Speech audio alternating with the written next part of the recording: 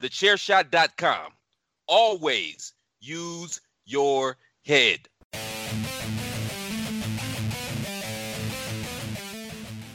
Hello everybody and welcome to another episode of the 5 Rounds Podcast, the only podcast out there with a cardio for those deep water championship rounds. I am Mags and I am joined with my son Carlos. Carlos, how are you? I'm brilliant. Good, just after watching that amazing UFC card. That was absolutely spectacular. It certainly was, and with it being such a massive card and the first number pay-per-view I believe on ESPN1, so pretty much anyone could watch it at lunchtime in the States, thought we might need a third voice here on 5 Rounds, someone who's a renowned MMA expert will put us definitely in the shade and really kind of give a analytical look at the event. It's my wife, Carlos's mum, Lorraine. Lorraine, how are you? The UFC expert. Absolutely fucking not.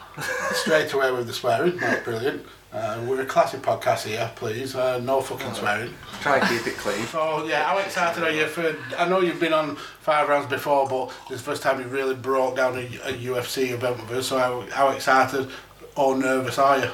Listen, you keep bringing me into these events, and I don't know why, because I don't know absolutely nothing about it. So crack on. Okay. I mean, that might be the reason. Yeah. Possibly. So let's get into the results. Getting the prelims. It was a jam-packed event, so many fights. So we started in the flyweight division. Can I just say something though? I don't know the names. Okay. Don't We'll guide you. ask me to even pronounce them. We will guide you. Just So think before you speak. yeah. That might be hard. So we started in the flyweight division. Tagir Ulanbekov picking up the decision against Alan Nascimento. Who? Then in the middleweight, you just be quiet in this part. In the middleweight, we had Andre Petroski getting the third round sub against Yao Zong Hu. Leon Murphy in the featherweight got a really big win over Makwan Amirkhani with a second round knockout. Leon. I didn't hear any with Leon. And then Mikhail Alexichuk in the light heavyweight division got the first round KO of Shamil Gamzatov.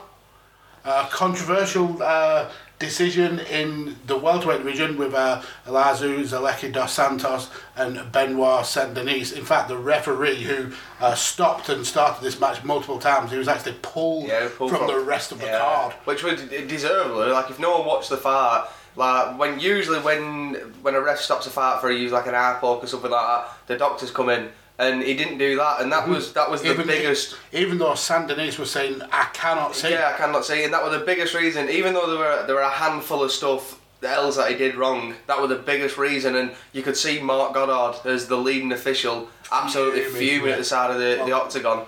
Daniel Cormier made it clear to the official from the UAE MMA Federation that he can't ref any more matches. Well, he tweeted out like, as he was speaking, he literally put a tweet out to Daniel Cormier basically saying like, I know it's an hard job and that, but Jesus Christ, like that's like in layman's terms, he basically said that's some amateur bullshit. Mm-hmm. Like you shouldn't be doing that in a professional bout, especially as an official when you're in there for the fighter safety. And but yeah, so he was rightfully pulled from the rest of his duties on the card. So then going back to these prelims in the middleweight division, we had Albert Juriev getting the decision against Roman Kopylov. Then in the featherweight division, Zubara Tukugov got the decision against Ricardo Ramos. And then the featured prelim, the only female fight on the whole card, Amanda Ribas getting the decision against Verna Yandiroba. So let's get into the main card. Now, I didn't catch a lot of the first fight because I was on pulling double duty doing a live stream of Radio Techers, Man United and Tottenham, so I've got to check that out in the archives or on Radio Techers on YouTube. But yeah, it was Magomed Ankalaev looking to push for a light heavyweight title shot, taking on Volkan Oezdemir. So for you, Lorraine, Ankalaev was in the black. And Volkan had the red shorts on. Carlos, let us know how this fight went down. So, as a stepping stone for Ankalaev, you can it was the perfect fight for him to accept a high-ranked and high-named opponent in Volkan. Volkan? That's because you're here. That I know the names of the athletes, and I'm still getting them wrong. Because in my head, I'm like, I can't wait for someone to say you're gonna get them wrong. It's making it me go. Either way, Ozdemir, a high-ranking opponent, he were able to in this fight. I can at least say take a crack, because that's exactly what he did. He was just outmatched. The skill set of Ankleev was just too much. The pressure was too much. His jab, he was using that perfectly. Not only just to feint, but to set it up, and then for that perfect cross to come straight behind it. Ozdemir couldn't do absolutely nothing about it, bar from just take the cracks and sort of weather the storm. In the first round, his head movement was on point, his footwork was on point, he was moving well, but as the fight went on, you could just tell that he just couldn't deal with the pressure. The pressure was just kept on coming and coming and coming, and it were either on the back pedal trying to counter, or every time he went to push for an attack of his own, he was just getting basically attacked back, like I said, with a jab. And even though it went to decision, and a lot of fights that go to decisions usually a bit of like a snooze fest in the heavier weights. So obviously they carry over a certain amount, 205 pounds plus. So you're gonna get a bit more tired coming into the later rounds. But in this fight, all 3 rounds were just basically touch and go, and Ankleev picked up the decision. It was fair. No one can argue that he did not win that fight. No, totally agree. I caught the last part of the second round and all of the third round, but I saw the highlights from the first round, and the knockdown in the first kind of just set the stage for what was going to happen in the rest of the fight. These Russians and Dagestanians, they're a different breed. Ozdemir is kind of like a gatekeeper now, I think. We've seen him kind of face the top contenders, and he always seems to fall short, but Ankleev just absolutely dominated him all the way through. And then when we get the cut in the third round over the eyebrow, that Jesus Christ, you could literally see the bone underneath the cut. It was absolutely brutal. But this was like surgery.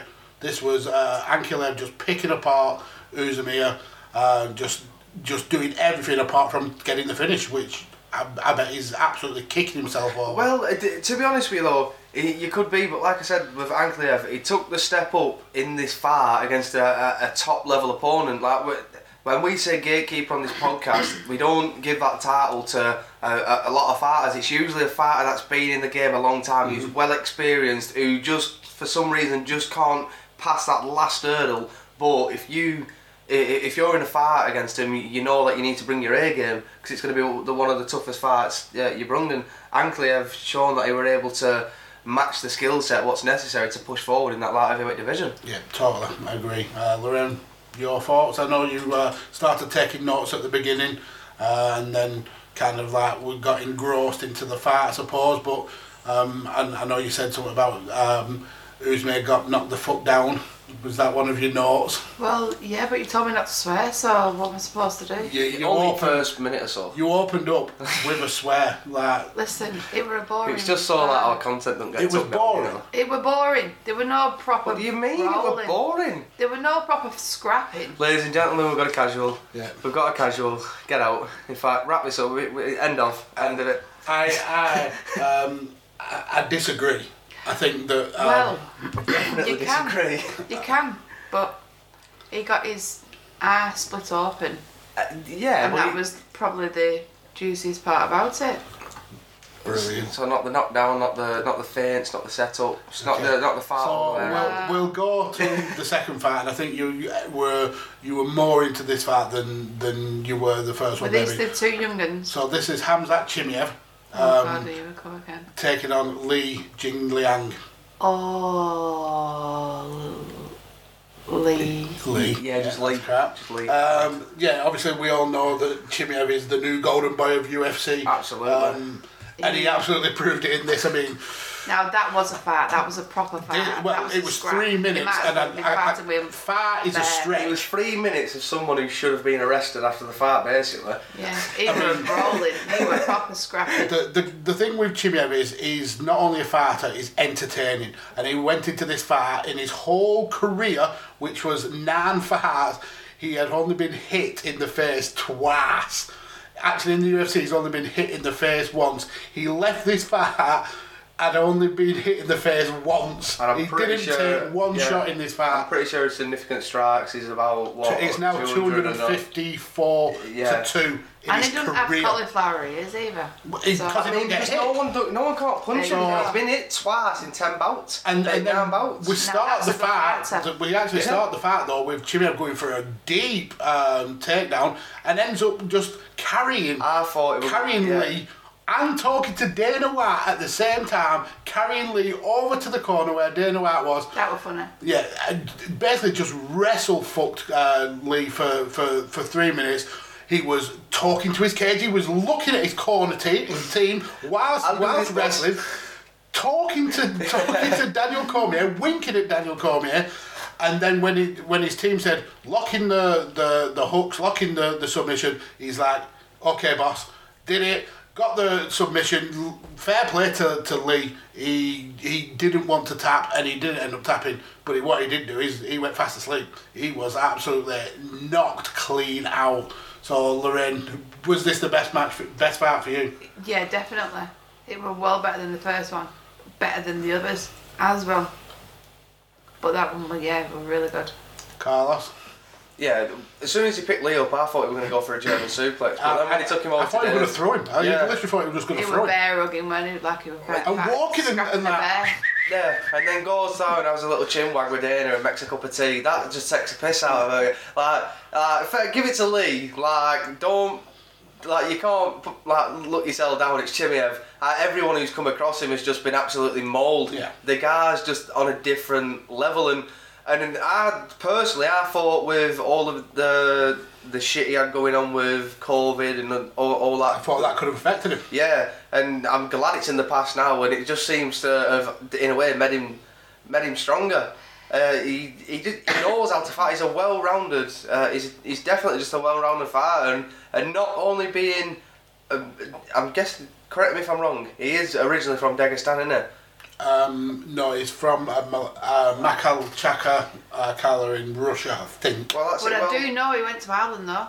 Went to go and try and scrap with Conor McGregor. He got arrested by the and Conor McGregor had to call the police, and then because Conor McGregor is a soft cunt who would get his ass whooped by him. Sorry, listeners. Simple. I mean, I disagree with the soft cunt part, but I think Hamzat beats him. Yeah, Hamzat definitely whoops his ass, 100%. But I don't think he's soft. Like he's held 2 belts at UFC simultaneously. So great victory for Hamzat, and then we're going to what I thought was the worst fight on the card by a long way. Marcin Tybura and Alexander Volkov. All the talk from Volkov's camp was he didn't feel he put in enough effort in his recent push for a title shot, that he was slow, that the fight with Cyril Gane, he felt he let himself down and he was going to up the tempo. He didn't. He did exactly the same thing here against Marcin Tybura. The only problem is Marcin Tybura is nowhere near on the level as Cyril Gane. So he was handily beat, but this fight was just a fucking snooze fest. Definitely. Is that the one that I nearly fell asleep to? You were fading. You were absolutely fading. It was the really tall Russian guy. The bigger people. That's the perfect example of what I literally just said about these heavier divisions when they go to heavier divisions when they go to decision. They haven't got the cardio to basically uphold what's necessary for the big frames. And you can expect that from Tybura because he's carrying a little bit of wood on the porch. But Alexander Volkov, he looks slim. I mean, he's quite tall for a heavyweight anyway, but he just has no cardio whatsoever. At the end of like the first round, he was sucking in oxygen. By the end of the second round, his shots had no power behind them because there was nothing there.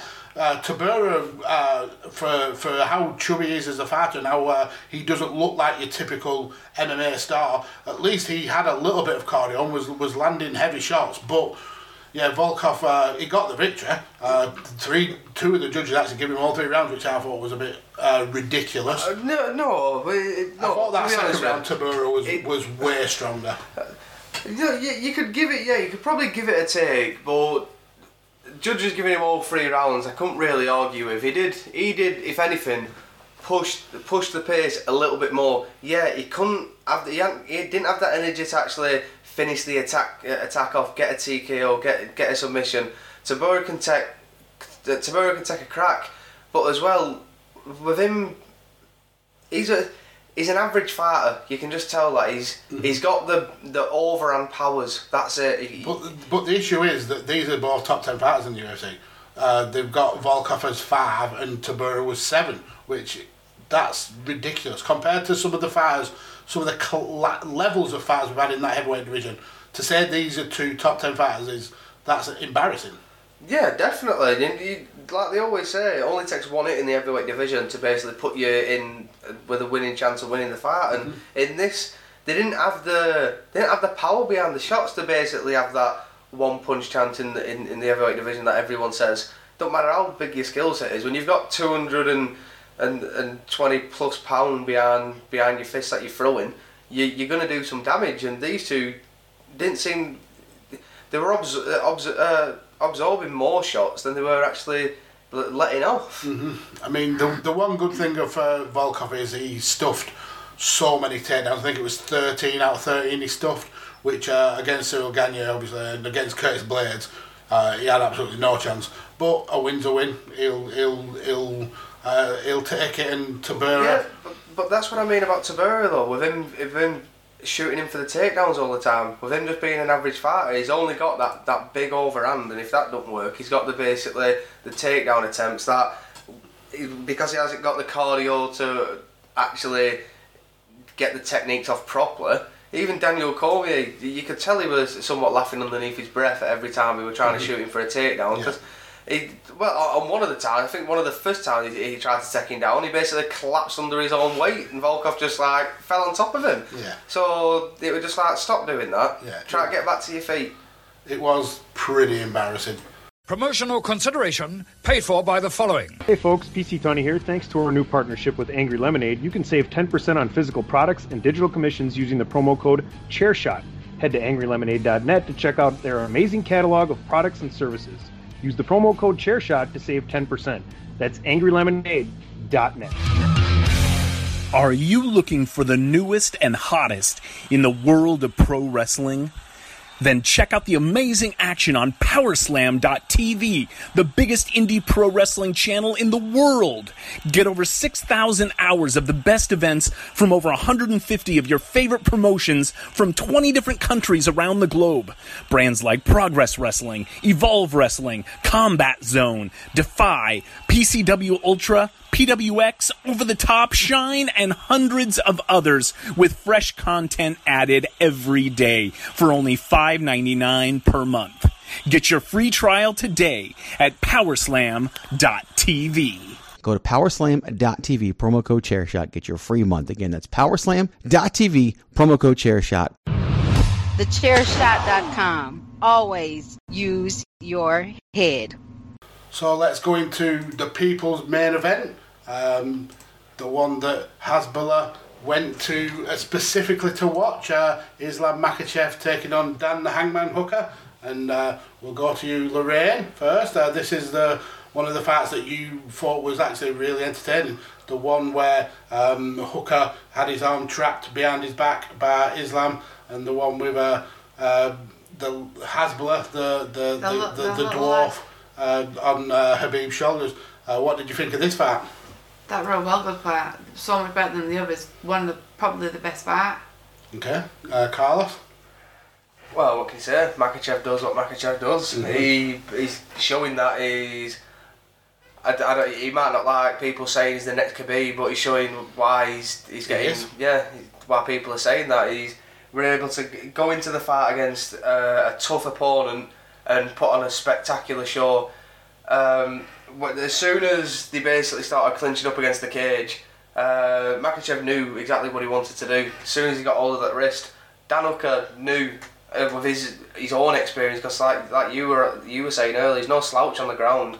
He knows exactly what's basically coming. Like you were saying, it's like a chess match sometimes. You know your opponent's next 5 steps, but Makhachev's just showing that he's that good that he'll tell you his next 5 steps, but there's nothing you can do about it. Dan Hooker tried to defend that Kimura perfectly, dropping down, trying to bury his arm basically into his own body, but Makhachev were able just to beat him up a bit, loosen him up, and in a way make him forget about the defence of the Kimura. And as soon as he got it into the rear naked, the choke to the arm, is what I like to call it, and as soon as he stepped over, that fight was over at that point. Dan Hooker knew, and he knew if he didn't tap, his arm just would have got destroyed from elbow joint to shoulder joint. Yeah, and the thing with Makhachev and the Dagestani kind of way of competing is it's almost like you're fighting 2 people at once, because you're fighting the person who is in front of you face to face, punching you and trying to distract you, but that person's legs are also like another human being, doing things that legs shouldn't be able to do. I mean, the way he trapped Dan Hooker's leg to get the takedown, wrapped around it, and then forced Dan Hooker out of the half butterfly that he was in to kind of, like you said, to distract Hooker away from thinking that the Kimura was on. So as soon as he let that guard down, Islam switched controls, and then just went straight for that Kimura, locked it in place. Such a talented fighter, and you can't kind of complain when people are ducking him, because he's a fucking scary bastard. Yeah, definitely. He's a nightmare for anyone in that lightweight division. And like Daniel Cormier said a couple of years ago, the kid's only getting better. You said he turned 30 not long ago. He's only getting better. It was his birthday week this week. Oh, so him and Glover Teixeira, I think the birthdays are either on the same day or the day after each other. Oh, fair enough. Well, that's it. He's just turned 30. Not even in his prime yet, in somewhat of a way. And you can just absolutely... He's just going to be a killer. Well, he's already a killer in that weight, and that's why people are ducking him. And like Daniel Cormier was saying, if you duck him for long enough, you're only going to have to fight him when he takes the belt, and he will take the belt at some point, because he's in the gym working on his skill set day in, day out. So if you're not fighting him, he's in the gym working on what he's going to beat you with, just because you don't want to fight him. And he'll get being ranked 7th now and going up to 5th after beating Dan Hooker, he'll get a title shot off that, because the UFC will look at him and go, buzzing, we've got a cash cow here. Not only can he stand and fight, he's also amazing on the ground as well. He's a well-rounded package. He's an entertaining fighter, like we were on about with Makhachev earlier. He's a well-rounded package for someone in the welterweight division. And the people coming from out of like Russia and them sort of areas of the world, they're just taking over the sport. Absolutely, they are. It's brilliant to watch, especially from that Eagles gym and from American Top Team and their links to the Dagestani fighters.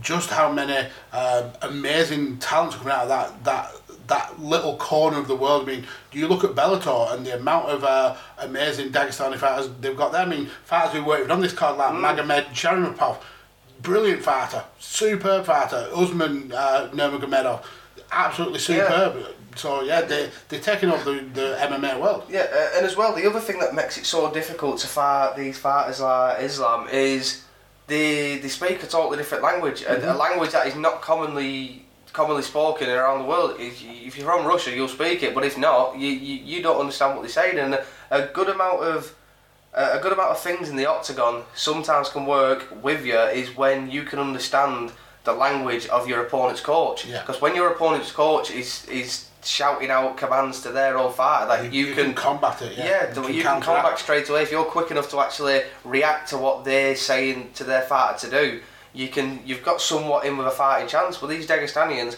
they know what they're gonna do. You can't stop it. you can't understand what the corner's telling them, and because you've got so much going on, you're also finding it difficult to basically listen to your own corner. And with it being out of COVID and the fans being back and all that sort of stuff, the arenas are absolutely electric, especially when these Dagestanians are fighting. I mean, they loved them over on Yaz Island. Well, that's it. Well, in Abu Dhabi, when has there not been a card in Abu Dhabi yet that has not been jam-packed with Dagestani fighters? Exactly. They love them over there. Yeah. And as soon as you can't hear nothing when you're in the octagon and absolutely fighting, and so that's one of the other things that makes it difficult, is fighting one of these Dagestani fighters. Yeah, I totally agree. So let's get into the co-main event, the first title match for the interim bantamweight. Petr Yan looking to get back into wearing gold. Obviously, we know that he lost the title in controversial circumstances with the very illegal knee to Aljamain Sterling, who has been injured or ducking, whichever camp you look at in the rematch. So Corey Sandhagen stepped up, and we've got an interim title match. And interesting that it was Corey Sandhagen when he is coming off the loss to Jake the Snake, TJ Dillashaw. But it is what it is, and I personally thought Corey Sandhagen gave a really good showing of himself. The judges and you guys both think that it was 4 rounds to 1 to Yan, and I can understand why. But for me, I thought that Corey's volume kind of tipped it a little bit more, so I thought it was a bit closer than perhaps a lot of people thought. Especially in that first round, I thought he used his range to great effect, was able to keep Yan at bay, landing not heavy shots, but certainly landing a good number of shots. Yan was getting a lot of success in the body kicks though. Coming into the second, Yan found his range a lot better.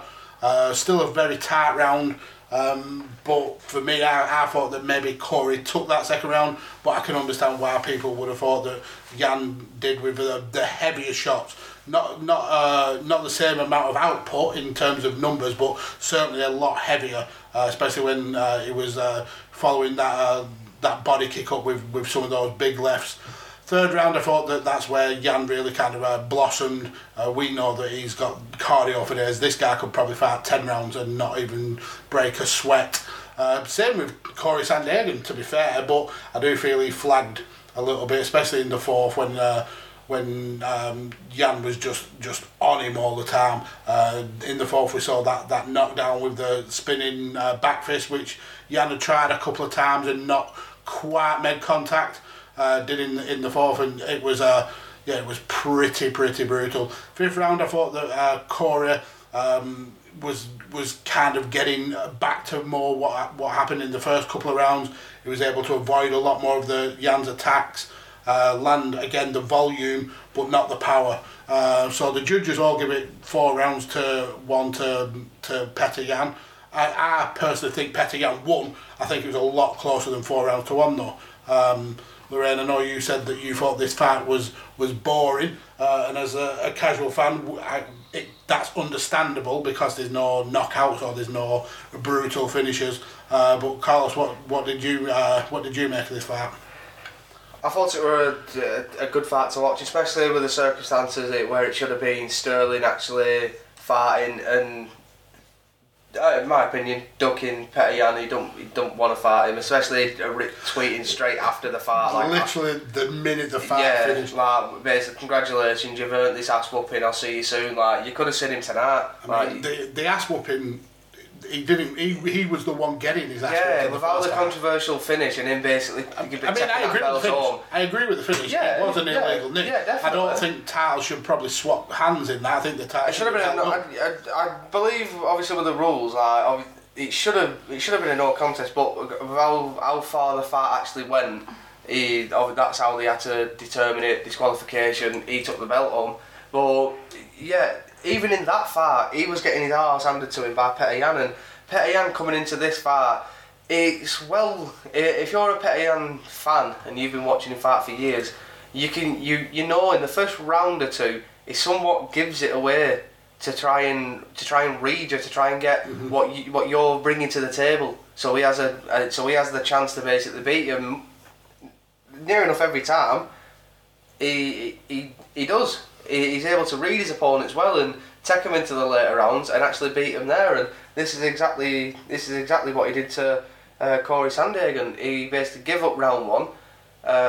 Understood that Corey Sandhagen's not really bringing much to the table apart from like a dynamic movement like we seen when basically Dominic Cruz were on top, switching stances, going from left to right, doing them popping shots. Now, I guarantee he's probably got that snapping shot behind him where there's no power there, but you do feel it when he hits you. But Petr Yan, he didn't have that much head movement in this fight. He was just able to absorb the shots that Corey were giving to him, and most majority of the time he was taking him. And I've said time and time again on this podcast, when you're the smaller fighter and you're fighting the guy with a much longer reach than you, you're gonna have to take a crack to get one off. It's just I like to call it the way of fighting low. If you're a smaller fighter, odds are you're going to get cracked going in. Yeah, the guys longer, they're going to see it come in. They've got more of a chance of being able to hit it on the way in, and that's exactly what Corey were doing. But he wasn't hurting him. He wasn't doing absolutely nothing. He was just doing his fancy movement. I think he only did the flying knee, which he's known for. I think he only threw that like 3 or 4 times within the full 25 minutes. Yeah, the closest as well was the one at the very last minute where he threw with about 5 seconds to go, and which hit Petr Yan clean and did absolutely nothing to him. So just goes to ask, would it have done? Basically, is that efficient? Is that efficient against Petr Yan? Because you threw it a couple of times because you didn't set it up right. You couldn't set it up right. He were able to block, and he keeps his hands so far up. With him being a boxer, a lot of people, he were taking some nasty body shots. Corey Sandhagen was doing brilliant in the first round to work that body, and he just lost it. When going into the later rounds, he just started to fade with the pressure of Yan, the power of Yan, and I believe in Corey's head, you could somewhat understand why he could somewhat believe why he won the fight, even though he knew he weren't the better man. In his head, I guarantee he thought, I won that fight. I did so much with him moving about the octagon and basically picking the shots off. But if I were the judge in that fight, and I guarantee this is what the judges were seeing in that fight, they were seeing Petr Yan controlling the centre of the octagon a hell of a lot more, shots landing of Petr Yan doing a hell of a lot more damage. Yeah. Corey Sandhagen just basically moving in and out, making Petr Yan miss, not really doing anything else. Absorbing shots, and the shots that he was giving was doing absolutely nothing. So Petr Yan wasn't taking a back foot; it was just on the move from forward from the go. He wasn't setting his shots up right, and he wasn't doing, in a way, his spinning elbows, which he's able to get off perfectly. He wasn't doing anything in his arsenal that bar from just trying to make it a dogfight against Petr Yan. But Petr Yan has got that much of a boxing background that if you turn it into a dogfight, he's going to win. Especially being the shorter fighter as well, because when you're getting into the later rounds and you're the longer fighter and you're tired, you find it a lot harder to get the power off when you're in short distance. Yeah. Petr Yan don't have that problem. He can get the power off at long distance. Yeah, he might have to overextend more, but if you're tired anyway, he's already a fast little bugger. So and he's also got that amazing, like, just killer cardio where he doesn't get tired. Well, that's it. With his boxing back, because a lot of people forget about that. With him coming into mixed martial arts, he could have been a professional boxer. And in boxing, it's a lot of shoulder cardio. You're throwing a lot of hands, and you're doing a lot of cardio. You don't have to worry about all else. But with him coming into mixed martial arts, his wrestling is absolutely on point. Corey Sandhagen, a lot of people were saying who were watching the fight were saying that they were surprised that Corey Sandhagen weren't trying for a hell of a lot more takedowns. So he didn't try and make it into a dogfight. But if I had to say to them people, he tried for the takedowns, but he couldn't really get them. Petr Yan's takedown defence were on point. You couldn't take him down. It's because he's got that low centre of gravity. Yeah, and in my opinion, if you're going to beat Petr Yan, you're going to have to knock him out. And he's going to be scary against Aljamain for the second time, because not only is he pissed off that he'd lost the belt, and he can only be pissed off at himself, but he's definitely pissed off for it. He's pissed off that Aljamain still had pulled up for the second time. He's pissed off he had to fight someone who... For an interim belt. Yeah, for an interim belt, which he knows in his head that it means fuck all. It's plastic. And not only that, it means fuck all because, don't take me the wrong way, I love Corey Sandhagen, but The only reason he got the fight is because TJ Dillashaw had to have surgery and turned down the fight, so he accepted it, and you would do. At the end of the day, you're coming off a loss. Then you get offered an interim title fight. You'd be fucking stupid not to accept it. But he didn't do anything till where it was. And it was the second chance he got at the UFC title. That's rare, especially in this day and age. It's hard enough to get one fucking crack at the belt, let alone two, especially in the 21st century. And you'd think most fighters, especially in my opinion as being a fighter, I'd want to go out on my shield. I wouldn't be taking the back step, I wouldn't be moving, I'd be going straight forward. If Petr Yan wanted a dog fight and I knew that was probably my last chance at winning that fight, I'd be turning that into a dog fight. I'd be taking cracks, even though he's a smaller fighter. If he knocked me out, he knocked me out. But at least I knew in that fight I basically give my all enough to try and get that belt, and I knew I weren't good enough. Corey Sandhagen, like John Anik said, probably won't be the last time these two fight. Yeah, but it probably won't be any different in terms of result. Because of Corey Sandhagen, he just can't push that. He's lost to Aljamain Sterling, and he lost clean to Aljamain Sterling. And Petr Yan absolutely battered Aljamain Sterling. Petr Yan shown that he was better than Corey Sandhagen tonight. But the way you were able to beat him and how dominant he were, you just, as soon as he fights Sterling again, he's gonna get the belt, and he's gonna be pissed off from doing it for the long streak of shit for a long time. Yeah, through the long streak of shit he's had to go through to basically get back to this point. Yeah, and you mentioned there about fighters not always getting a second bar at title contention. The main event, someone who we've always championed here on 5 rounds, against someone else who we've always championed as well. This was a really hard fight for us to pick a favourite in, but we absolutely adore Glover Teixeira here. From his struggles in getting into UFC in the first place. I mean, we knew of him of his time in Brazil. From his debut, from him working his way to a title shot, and then thinking he's old, he's probably not going to do it again. And then he just went and was amazing for the best part of 2 years. Finally gets his way back to a title match, and this was the last bite at the cherry for someone like Teixeira. 42 years old. His birthday was a couple of days ago. Taking on a Jan Blachowicz who was literally just destroyed, unbeaten Israel Adesanya. It wasn't looking good for him, but he pulled it off. He definitely pulled it off, especially when coming into the fight. Like the reason why I'm happy about the result is the reason why I were happy when Jan won the belt. He's been in the UFC a long time. I wanted him to win the belt, so at least 20 fights he's had in the UFC. Yeah, so at least if he did pick up the belt, he could retire at some point and then go, at least I was the champion. In this case, I'm happy for the same reason. I'm happy for Glover Teixeira. He's been in the UFC for a fucking absolutely long time. A long time, and I'm just glad after all the crap he somewhat went through, the ups and the downs in the UFC, that he were able to actually pick up the belt. And but don't get me wrong, he had me worried in that fight. So did Blachowicz, because when I was watching the fight, I'm thinking to myself like, oh shit, who do I actually want to win? But then I was getting a bit like worried for both of them, because when it was like Glover got hurt or Blachowicz got hurt, I was worried for both of them. I'm like, get out with it, but one of them had to win. I'm glad he won, because at least at 42-year-old, he's not gonna have a long run. You can tell his body has already been through some wars. As soon as he was basically as soon as Blachowicz hit him with that uppercut, I just have flashbacks of fucking Rumble Johnson, and I'm like, shit, no, here we go.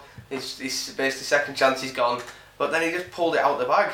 Well, Mum said to me earlier about basically like, oh, it was good of him going for a takedown like early into the first round, weren't it? Didn't you? Yeah. Brilliant. Cheers for that, Hannah. No, but just yeah.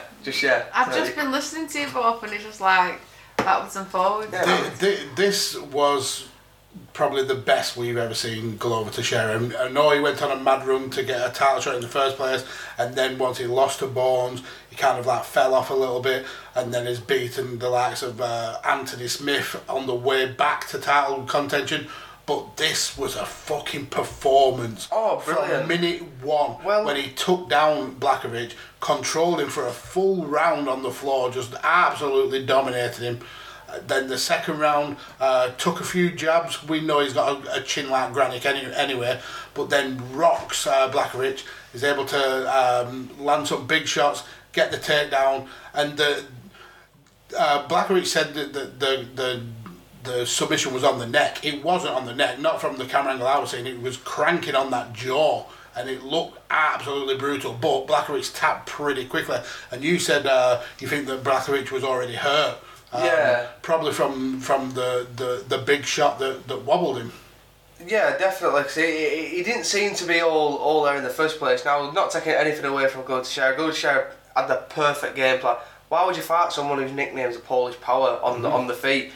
You've got your full cardio's there, your gas tank's still full, you're both dry because you hadn't had to basically work for 5 minutes, so there's no sweat on the body.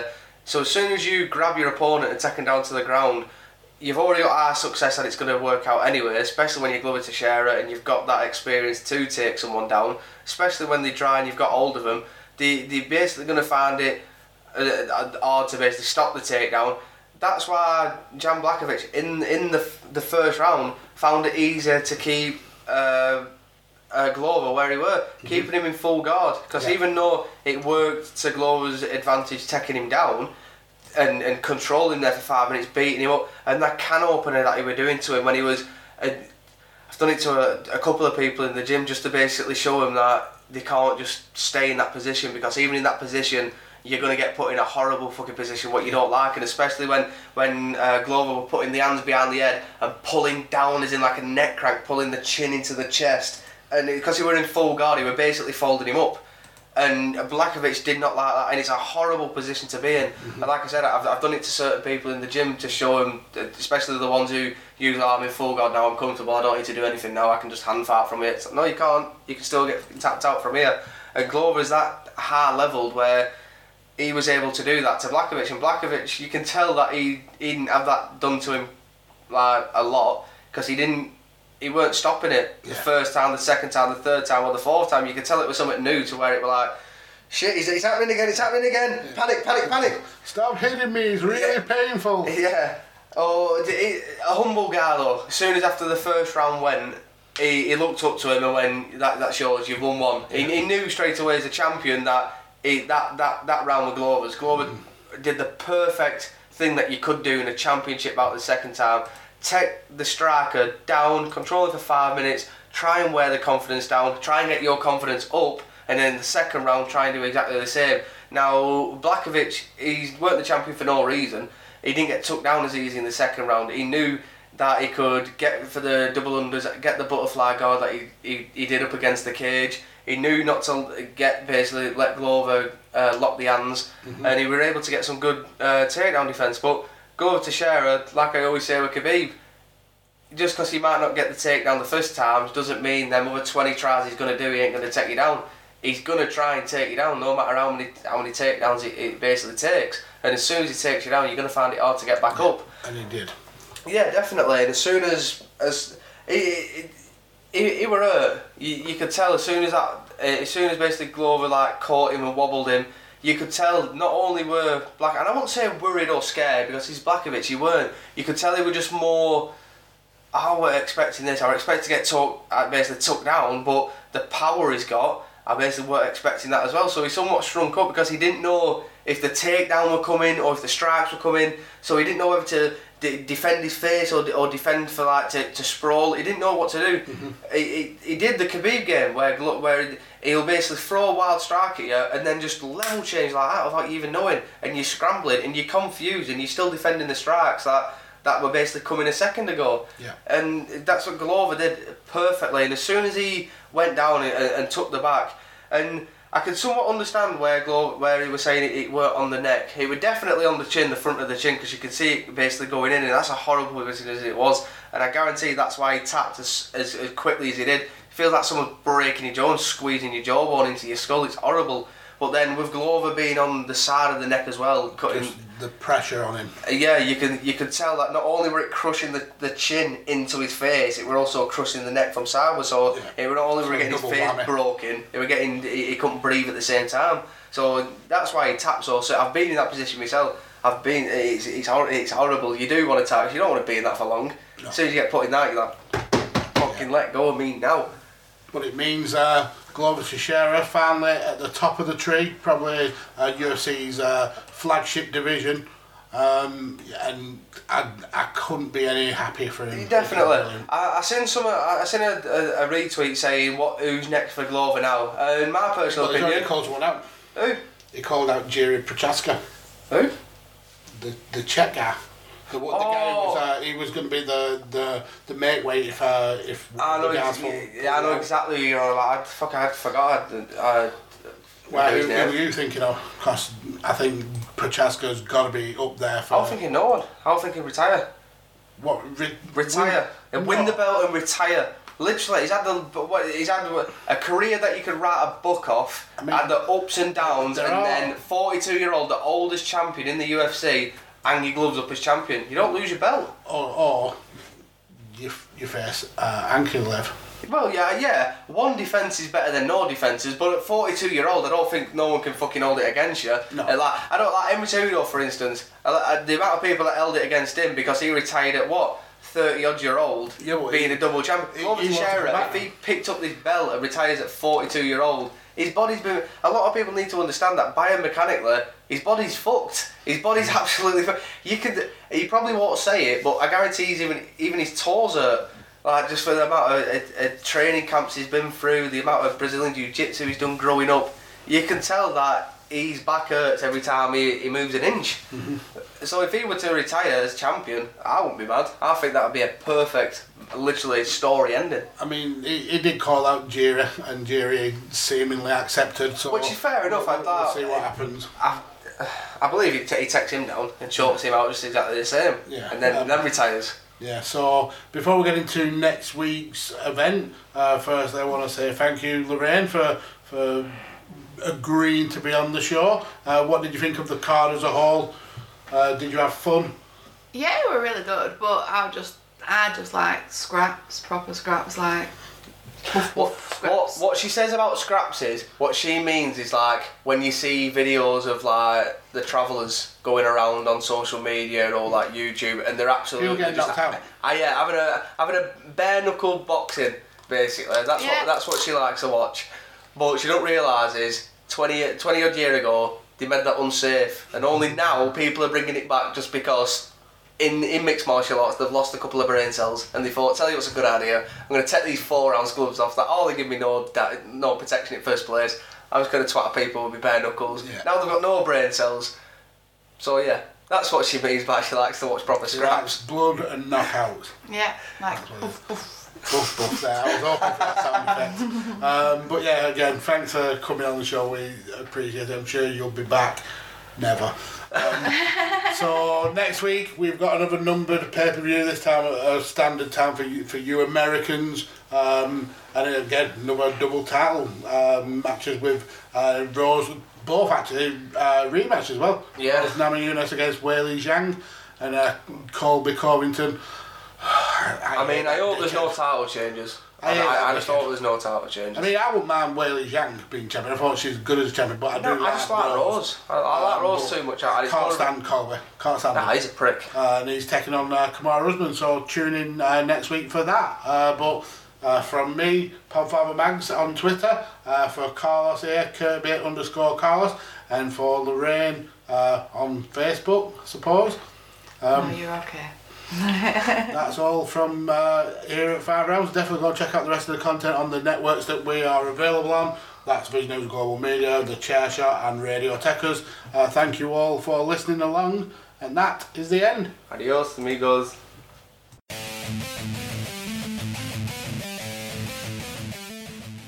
TheChairShot.com. Always use your head.